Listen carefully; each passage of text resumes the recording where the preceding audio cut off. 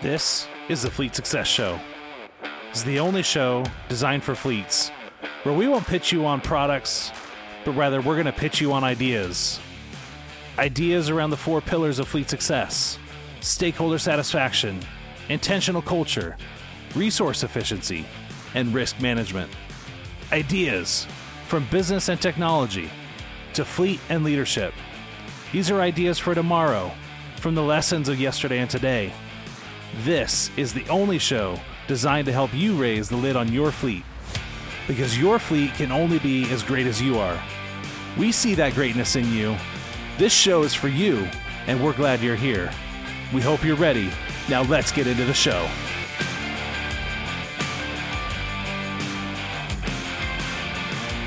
All right, welcome back for another episode of the Fleet Success Show. Joined today, you've got your host, Josh Turley, and your other co-host, Steve Saltzgiver. Yeah, it's been a while. It has been a while since you've been in studio. I know. Have you been on a podcast yet since we've flipped it around? I've been on a podcast with the 100 Best Fleets. No, that's right. You did the one, but not with you. Okay. Yeah, so this is the first time for a while. Yeah. So Steve was in town doing a consulting gig for somebody here locally, and we thought we'd take advantage of the moment and get us both in studio. Obviously we've got the video set up now, so you guys get to actually see what our recording studio looked like back in when we were running all those 100 episodes that we did before. Yeah, so, you get to see our radio face. That's right. Our radio face and everything else. So today we wanted to talk a little bit about, culture, right? Which I know is a big shock for everybody. We really do try to, on this podcast, kind of blend those elements of, what it takes to be a successful fleet, what it takes to, as we manage those 4 pillars.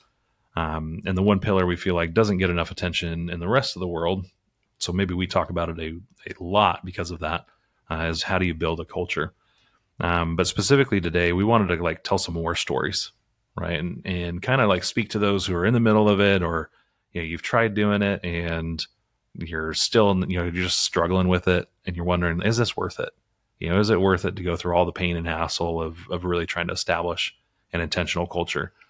And so I wanted to kind of tell our story, right, as we've transitioned and gone through this, definition and really built out the culture as it is today, because it was a mess. It was a messy transition. Well, if you've ever tried to do it, it's very painful. Yeah. Yeah, and it takes a long time, and you have to be patient. Yep.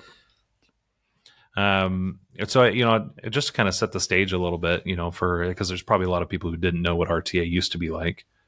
There's probably several who used to, they've been with us since the 90s. And my dad, this was his company at the time, and he had a very, laissez-faire kind of culture, right? Very family oriented. And everybody knows, and it was a toxic kind of family oriented culture. Dysfunctional family. Dysfunctional family is exactly right. Everybody's got that uncle or that crazy brother or whatever, right? And you can't ever do anything about it because they're family. And we kind of had that same mentality. But I remember, and I don't know who wrote this. I want to say there was a Harvard Business Review article that talked about the toxicity of family cultures, right? Because family kind of implies permanence, right? That it's a permanent arrangement, permanent relationship you have with the people you work with. And tolerance, right, for everything that goes on. Oh, that's just so-and-so. That's how they are, right? And some of you might be chuckling because you're like, oh, yeah, I've had that. In fact, I have that right now, right? Oh, Jim Bob, that's just how he is, right? You excuse bad behavior because it's family. So that was definitely what culture was like at RTA for a long time. And that was, when I started, that's how it was. But I remember, we had some positions, we just couldn't keep people in them, good people. We'd make hires and they were good talent, but dad didn't pay enough and they would, end up leaving for something better, or he would ask too much, or he would, we just couldn't get good talent in the door. And when it did come in, we couldn't keep it. We had a really solid core group of guys in the support team. We had the people who did stay. That was the interesting thing. The people who stayed for life. And so the question you have to ask is, well, who was staying, right? Yep. And it wasn't that, these guys were terrible people or anything, but they were what the company needed at the time. Is probably the best way to say it. Dad definitely valued loyalty, and I think that was more about his self, it was more about his, what's the word I'm looking for? not necessarily self-worth, but his self-identity, right? It was that people were loyal to him, they were loyal to the company, and that's kind of how he validated himself in some ways, is the love of others, right? Well, I think that there was a generation where loyalty really mattered, Yeah. And now Right. You hear that, right? Like yeah. people staying at a company for 30 some odd years. And I mean, even me, I'm an older generation, I guess, baby boomer, but I've moved around dozens of times now, which is unusual for my generation. Yeah. And so that's kind of the way it was. You went to work for IBM or somebody and you stayed there until you retired. Yeah. And the company would take care of you if they had like some kind of pension plan or something like that, But I think the environment's changed now. I think things are moving much quicker. Yeah. And people need to stay on top of their game a little better than they used to. Well, so I think that's something that really did happen, right? When I talk about like the people who stayed, one of the big things that I noticed was that we weren't pushing for people to stay marketable. Yep. Right. They stayed because like they had job security and they had, like they offered something in that position, but they didn't make the position any better. They didn't really take the position and transform it into something that it could have been. It was more like they kept the lights on, they kept us running and just like kept things moving. But like keeping skills marketable was not on the agenda. So a lot of people, and I think Dad almost felt endeared as like, well, now I'm responsible for this person for life, as they came on payroll and they stayed forever, right? Because they couldn't go get another job somewhere else. They didn't have the skill set to do it. Yeah, well, I think the economy and the business environment, everything is just moving at such a rapid pace now. Yeah. You have to stay on top of this and you have to be able to be marketable. Yeah. I mean, I remember when we rolled out the LinkedIn, most people equate that with their business, right? Yeah. And I don't mean we rolled it out, but I mean, we started doing some things on LinkedIn and we started saying, market yourself. Yeah. That's a foreign concept. The brand, your personal brand. Exactly. Right? Like invest in your personal brand. Yeah. So that means you have to get training. You have to go out and continue reading. You have to continue improving, so you have to take personal responsibility for that. Right? Absolutely. And we had that where people weren't taking personal responsibility for themselves. But also like, and this is, for you leaders, is you have to give them the opportunity to do it. Yeah. Right. And not feel, that you're somehow encouraging them to leave. Maybe you should. I think that's, if there's been a shift in how I treat people, it's that, right? It's like, I look at people and say, okay, where do they need to be in 2 to 3 years? And how do I need to help get them there? Right. I can't take responsibility, but I can absolutely facilitate. And so like, I've got a junior leader right now that I'm looking at that, in 2 to 3 years, she should be at the next level. Now that might not be at my company. Right. And I think there's a lot of leaders out there that kind of hold back their team because they're afraid of losing good talent. Whereas if you're truly an unselfish leader, you would invest in that team member and hope if you need that position filled, they're ready for it. Right. So you're developing your bench.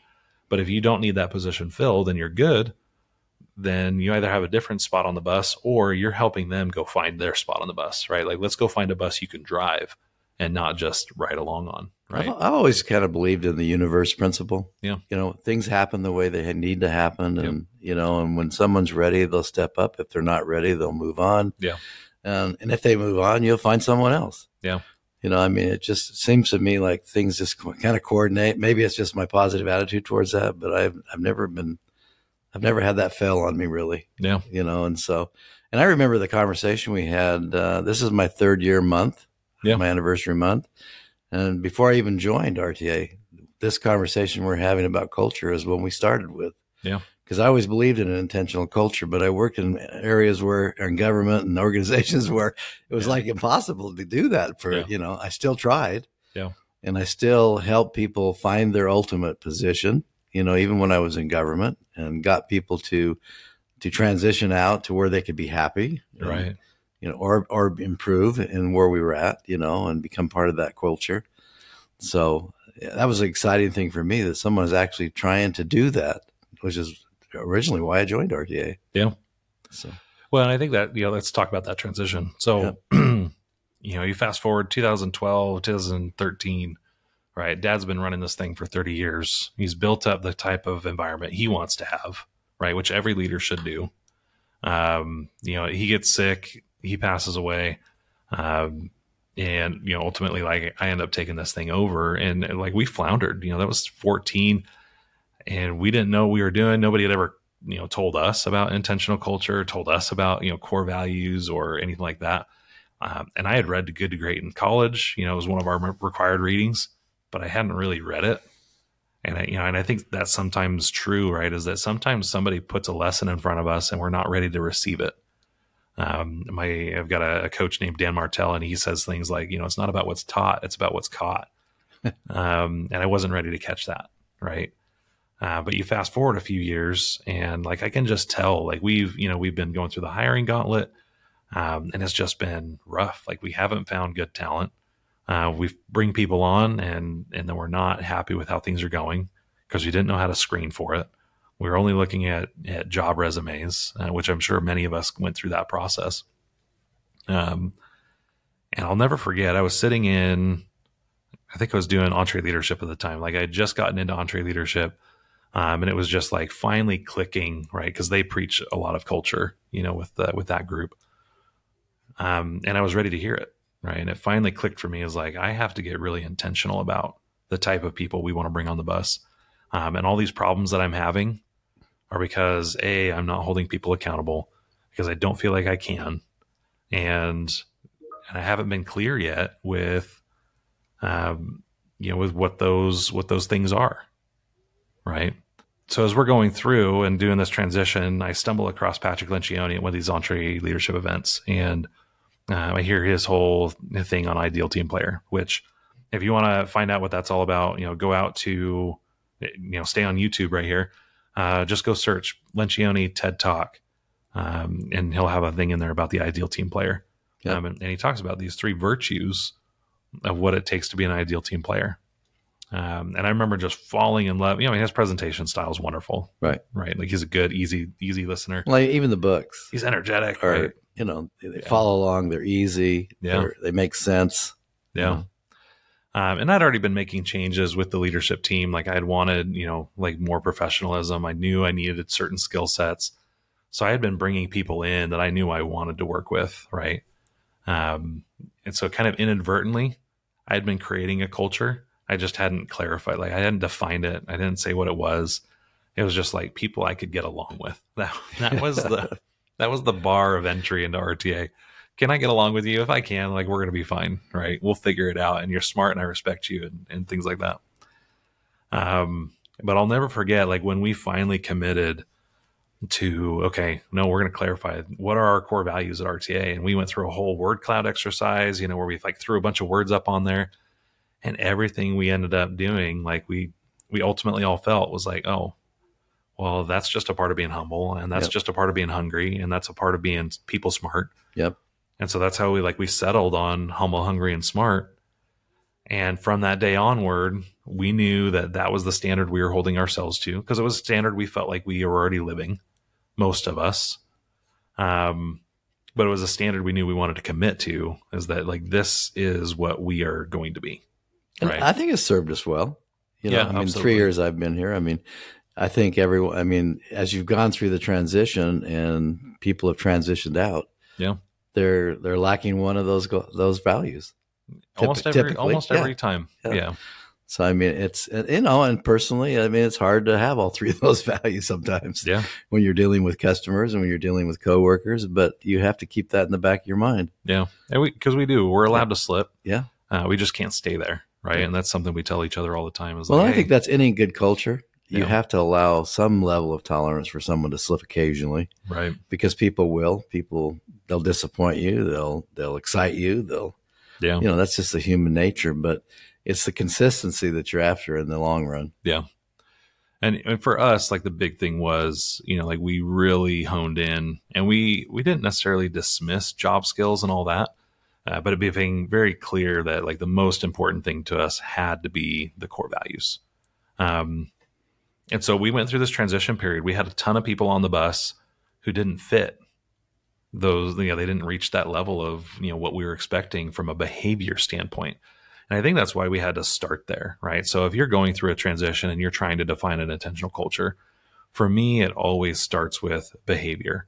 Yep. And then we can get into job performance and all of that stuff later. But if you can't talk about these three core, these three virtues, right? If somebody's not coachable, if they're not motivated, if they're just a jerk in the shop, right? Like those are, in my mind, that's like the bare minimum here at RTA. And it should be, in my mind, the bare minimum for most of these places that we work. Well, that was one of the things that impressed me coming aboard. We did a behavioral analysis, right? Yeah. We use those. We dissect them. We understand what we are and who we are. Yeah. And we compare ourselves to each other, where we're weak, where we're strong. Yep. I think at the very least, any culture can do that. Yeah. And at least as a starting point to figure out where you need to improve. Yeah. Well, and that's, because we started that journey a year before you joined, right? And so as you were coming in, you're seeing all these things happen, right? And it was because of this experience that we'd had going through and realizing, oh crap, like we let crazy into the building, right? And now it's in the building and it's hard to root out because it's like a tick and it gets dug in, right? And sometimes you got to light a match on that sucker to get it back out. And we kind of felt that same thing. And so we started realizing is that, we can't really take care of the people that are here, but what we can do is like, let's build a process for letting people into the building. Right. And that was the first thing, is like, we got to put the gates up. And once the wall's up, then we can start working on the insides. Right. Because I think if you've been through any management training or leadership training, those behavior analysis are pretty wide. Yeah. And they're used frequently. And so most and you're leaders, talking like the DISC profiles, right? And most personality people, profiles, all those things. And I mean, most leaders have probably taken those. Yeah. And they probably haven't shared them with their teams typically. Right. But that's where I think we try to get from the top to the bottom on those. And I think it's been helpful. It's been huge. And it's been insightful for me. Even I've taken several. Yeah. And I have to keep looking at them. And every once in a while they shift. They do right? shift a little bit. Yeah. Or, you'll do something and you'll be like, wait a minute, that doesn't sound right. That doesn't sound like me. And it creates a whole conversation. Well, I think you grow. Yeah. And I think the culture and the synergy in the culture helps you grow. Yeah. Where your weaknesses are. Yeah. And that's part of our culture where we tell the kind truth. Yeah. So if we slip, we tell people. Yeah. And if you tell the kind truth and you don't take it personal, the person receiving it, yeah, it's an opportunity to grow. It's an opportunity to change, or an opportunity to transition yourself out. Yeah. Either way, right? Yeah. So, and those transitions are hard, yeah. And like I think back to, 2017, 2018, 19, like that was when we were really in the thick of our transition. And we still had a long ways to go. Even when you came in, there was still a lot of work that we had to do. But I remember having to make some of those decisions, and some of them I had made just because it, financially prudent. They were financially prudent decisions. But others, it was hard because of the family aspect of it. And I was really trying to rip that out. But doing that, like I was a part of that family, right? And so for me, it was really difficult to, let go of some of these people that had been either my bosses or had, been people that I'd rubbed shoulders with for 10 plus years. And I had to learn very quickly what it truly meant to be a leader and not just a part of the family, and being able to recognize, this is the hardest lesson I think that leaders have to learn, is to separate themselves without becoming distant. Yeah. Like you have to be able to make the hard decision. And I'm trying to remember the show. You remember that show? It was a submarine show with Matthew McConaughey, U-571 or something like that. Yeah, they basically had to take over the German U-boat, right? Is it Das Boot? Das Boot, yeah. And so, something. But I remember there was a scene in that movie, and basically, like there was somebody who had to shut the hatch in order to keep the compartment from flooding, and he condemned, a few other sailors to die. Yeah. Right. And the leadership lesson that Matthew McConaughey had to learn was being willing to do that. Right. Is being willing to make decisions that are going to cost people their lives, and being willing to sacrifice, a few people for the good of the boat and for the good of the rest of the crew. Right. Because that's ultimately like, that's life and death. It's, the stakes are. I mean, and that does happen in the military. Yeah. And I mean, not probably as serious in an organization like ours, but you have to be able to make those tough calls. Yeah. And as a leader, exactly, not as serious as ours, right? And if you're in fleet, it's not going to be life or death typically. I mean, the sacrifice someone transitioning out is like death in the organization, right? But yes, that's what it feels like. yeah. You know, you're feeling like you're ripping out this relationship, and because you've allowed this permanence to come in, Yep. it hurts. You know, it's a great friend that you just had to say you're not good enough, and we have to let you go, right? Yeah. Oh, that's so painful. And that, you know, is part of the intentional culture we built too. Is like, I don't want to have that conversation, right? We have a culture now about, you know, we try to be really clear about where you're falling short, to the point that it becomes so uncomfortable having that hard conversation that you either quit, or by the time we say, okay, this just isn't working, we need to let you go, it's not a surprise. Well, right? and you've done a pretty good thing too with the investment. You know, if you're not comfortable here, we'll pay you X to leave or transition. Yeah, out. that 60-day check. Yeah, and I think something like that, you know, that right away. I mean, if you don't get it in 60 days, you're not going to get it. Yeah. You know, so I think that's a good cultural check to where people need to really take a good hard look at themselves. Yeah. And leaders. Yeah. Look at the employees. And it's interesting, right? In the era of, you know, signing bonuses and things like that, here we are. We don't give a signing bonus. In fact, what we're going to do is we're going to pay you to quit. Yeah. Right. Like, we're going to actually ask you to turn down money to stay at this job. Yep. You know, like it's so backwards. It was interesting when you did that a few years ago when we all tore up a check. Yeah. I mean, you look at that check and you go, you know, I could really use that. And that was another big transition moment, right? Yeah. And like, it was a fairly big chunk of change, you know, for some people. And I mean, just the physical, I mean, you printing them out and hand them to us. And I had so many people that were mad about that. They felt offended. Like, how dare I question their loyalty that they, you know, like, and I'm like, no, I need this to be so symbolic. It needs to be, you know, that, and it's tangible that you hold it in your hand, you know. And I had one guy quit that day, you know, and I remember. It was not the guy I expected to quit, you know, but I think that was one of the fun things about the transition too. Right. And I love that you were here for that. Was we had a lot of people in the culture still, right? Like, we built up the walls, and now we were working on transitioning those people out. And we still had several core, you know, team members that have been with us, you know, 10, 15 years, that weren't quite getting the hint. But that moment when I gave everybody 10% of their annual salary, right. And I think the next month I came back and offered them 20% of their annual salary to quit. Right. And I said, you know, if that wasn't enough money, I'll do 20%. Could you imagine that? Somebody coming to you and giving you, you know, in some cases, it's almost like buying a car, right? Yeah. I mean, some people, that's pretty good on the car. Hunk of change. I got a story about that. You know, that's true. I'm going to post on LinkedIn about that one later. But what that did for me in that moment was, as a leader, and really for us as a leadership team, right, it gave us permission to hold them accountable. As they had all basically agreed, yes, I want to be a part of this culture, and I'm willing to meet these standards, right? And so we could turn up the intensity on it. And that was a big turning moment for us. Was when we did that? 2021. It was right after we came back from COVID. Because it was at that moment. It was like, hey guys, like, I know things are crazy right now, and I know it's all weird, but like, you gotta want to be here. And I don't need anybody here that's just here for the job, right? You're here for a paycheck. There's a lot of places you can go earn a paycheck. You know, like, here it's got to be about like desire and passion, and you got to want to be here, not just, you know, hey, as long as Josh is signing the checks, we're good. That's not life at RTA. So I mean, it's, you know, that if you're going through that transition, or you want to go through it, like, just know, if you've had that family culture, it's going to be painful ripping people out. But I will tell you, is we get here to this other side of it. Right. And I look back at, you know, the leadership teams that I've gone through. People actually made a joke the other day. They're like, I don't know that I want to be on Josh's executive team, because the tenure is so short.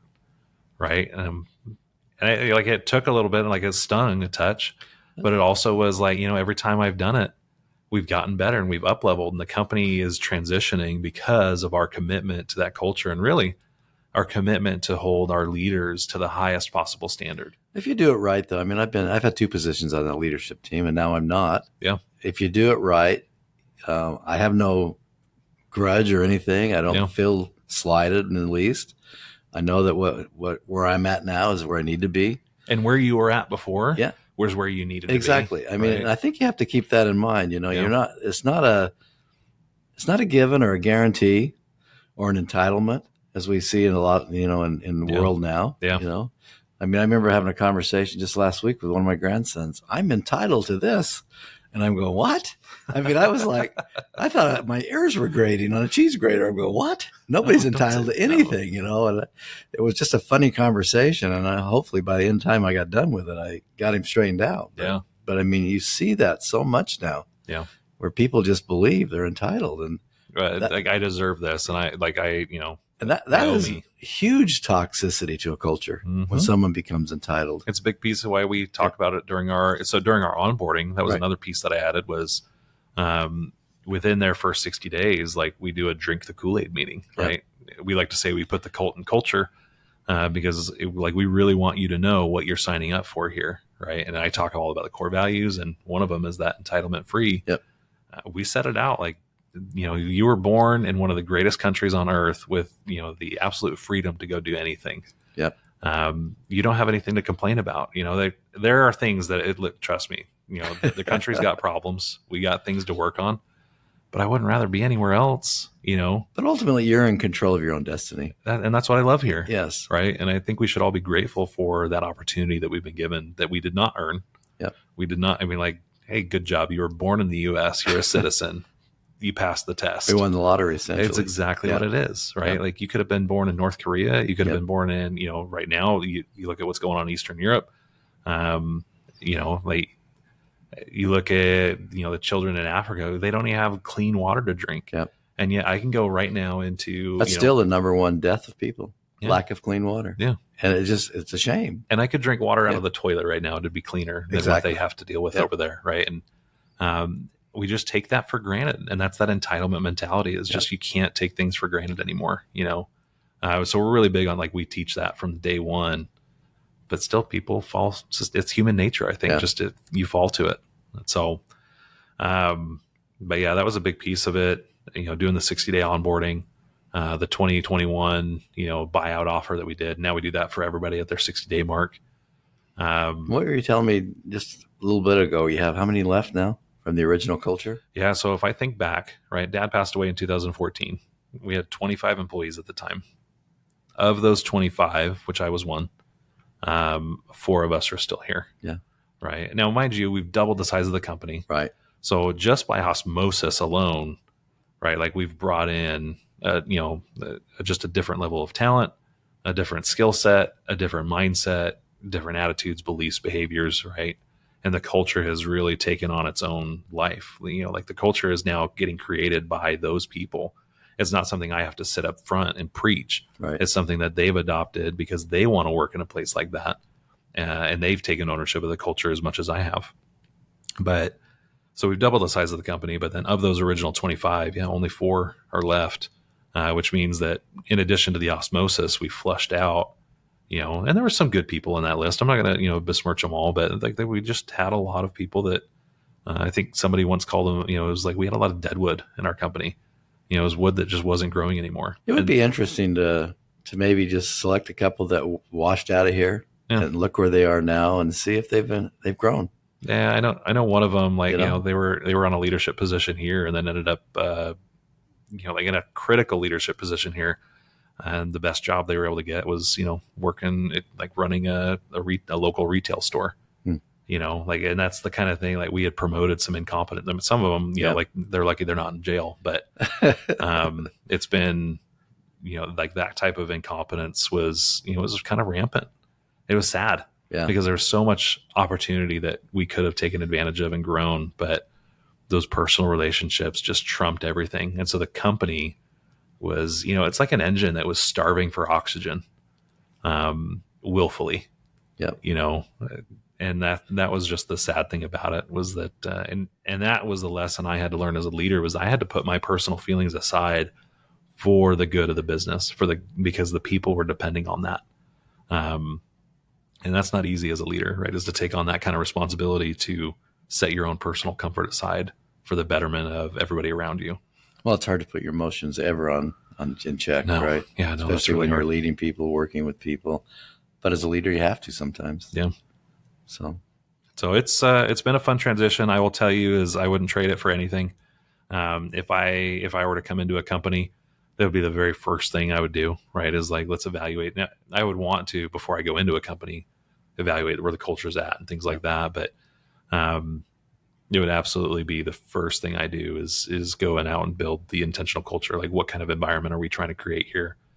And then once I have that set, then it's applying the filter to the people who are there.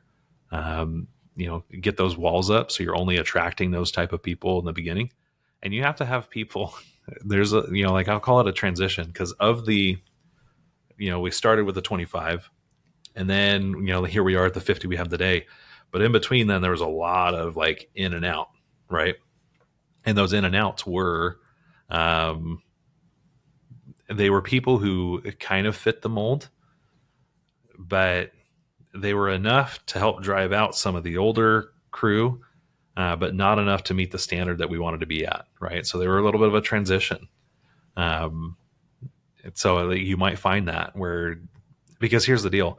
The people that we have today would have never come and worked for us, back in 2017, 2018, just would have happened. Yeah. Right. And so sometimes like there is a transition period where you have to be, you have to have a little slack, you have to have a little adoption, because if you preach culture, and then you bring in these new hires and you're allowing all the old culture to remain the way it was, it's going to be a little bit of a juxtaposition, right? It's going to be a little bit of hypocrisy. Yep. And you'll lose credibility. And so you have to just be kind of clear, is like, this is the type of environment we're trying to create, but we got some people here that have been here 30 some odd years. They might be protected by union, CBAs. There might be any number of things that are handcuffing you into building this thing. Well, I think you got to do the long play, but you take the long approach. I mean, it's not going to happen overnight. Yeah. I mean, even since I've been here, only 3 years total. Yeah. I mean, I've seen so many changes just to get where we are today. Yeah. And I think you need to lay out that expectation. Yeah. And if you're in maybe in a government culture, it might take longer than that. Exactly. Right? But if you're a new fleet manager and you're there and you think you're going to spend another 10 to 15 years, it's all doable. Invest today. Yeah. Invest today and start today. And, and you'll have some retirements and you'll have some people terminating themselves and you can eventually get there. I mean, it is possible. Yep. And I think that's the key, is just, be persistent, have faith. And it's like working out and dieting, right? It feels so simple, but at the same time, it's the hardest thing to do. Well, why? Because it takes discipline, it takes effort, persistence. And it's tough to stick with that sometimes, We met with a culture, you were talking about why I'm here, we met with a team, a fleet management team. And one of their problems, the way they called us in, is they had experienced some toxicity. And they brought in a leader about 4 or 5 years ago, and he's kind of completely turned around the toxicity, but now they're starting anew now to try and get the fleet where it needs to be. Yeah. So they have some of the players, because they had to get rid of a lot of players, but that also put them on the back burner to become efficient on the fleet side. So, and that's, and that's like the transition. If you're thinking about this, right? Like the first thing is fix, it's a who, not how, right? You got to start with the players on your team, because, like you can't expect the players that you have, if they're not culture fits, you're never going to get them. You're never going to be able to pull them to a high performance standard, right? Yeah. That just won't happen. So you have to focus first on the who. Get the right players in the team, and it's going to take a little while. And like you said, efficiency might take a backseat. Yep. And this is the transition we just went through. Was now that we've kind of established the baseline for the values, then we took it up a notch and we said, okay, great, culture's where it needs to be. Now we need to add another element to this, and that's the performance, right? And we finally added, and I've talked about this on another podcast episode, but we added that filter of, do they do work that impresses me, right? Or is there, like, maybe they're in the wrong job, maybe they're in the wrong role, maybe whatever, right? But like, how does their work impress me on a scale of 1 to 10? And then you compare that with, how are they doing on the True Believer Index? Do they believe in what we're doing here? Do they want to be here? How well did they fit? And we added that additional metric, to the way that we evaluate the team members. And that is another thing. It's already started to transition us to the next level of the RTA culture, right? It's not enough just to have the behaviors. Now you got to have the performance to match it. And that's how you build a high octane, high performing culture. But you've got to start with a base layer foundation of getting the right people. I mean, some of you out there it's an evolution. Yep. And some of you might feel like you're doing whack-a-mole sometimes, out there, because it's like, well, I got rid of that guy and he was the worst. And boy, this guy just popped up, It's like, when is this going to end? Yeah. but it will end at some point if you stay with your values and you stay with, what you're true to, or at least it'll get close. It may not ever end because, human nature is what it is. But I've seen that throughout my career. It's like whenever I've got rid of that toxic person, another toxic person pops onto the radar. Yeah. Someone you hadn't been paying attention to. Well, and it's like, what's the old analogy? You don't have to be the fastest person. If you're running away from a bear, you just have to be faster than the slowest person. Yeah. Well, and I think that's what happens, right? Yeah. Is like the bear gets him. Yeah. And guess what? He's not done eating. And now, now you're the slowest person. That's a great analogy. Right. I mean, I think that's what happens though in a culture is like, sometimes you're focused on one person and they're out. And then you got to go to the next person and they're out. Right. Like, and it takes a lot of time and patience and just long suffering. But hey, you're a leader. That's what we signed up for. Yep. Right. If the job was easy, everybody would do it. Exactly. But I just want, everybody listening or watching, right? Like you have support, you have people that have been through this, you have people who are now on the other side of this.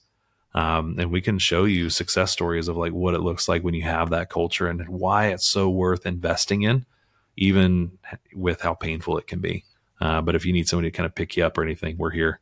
Yep. So, and certainly reach out to us. Yeah.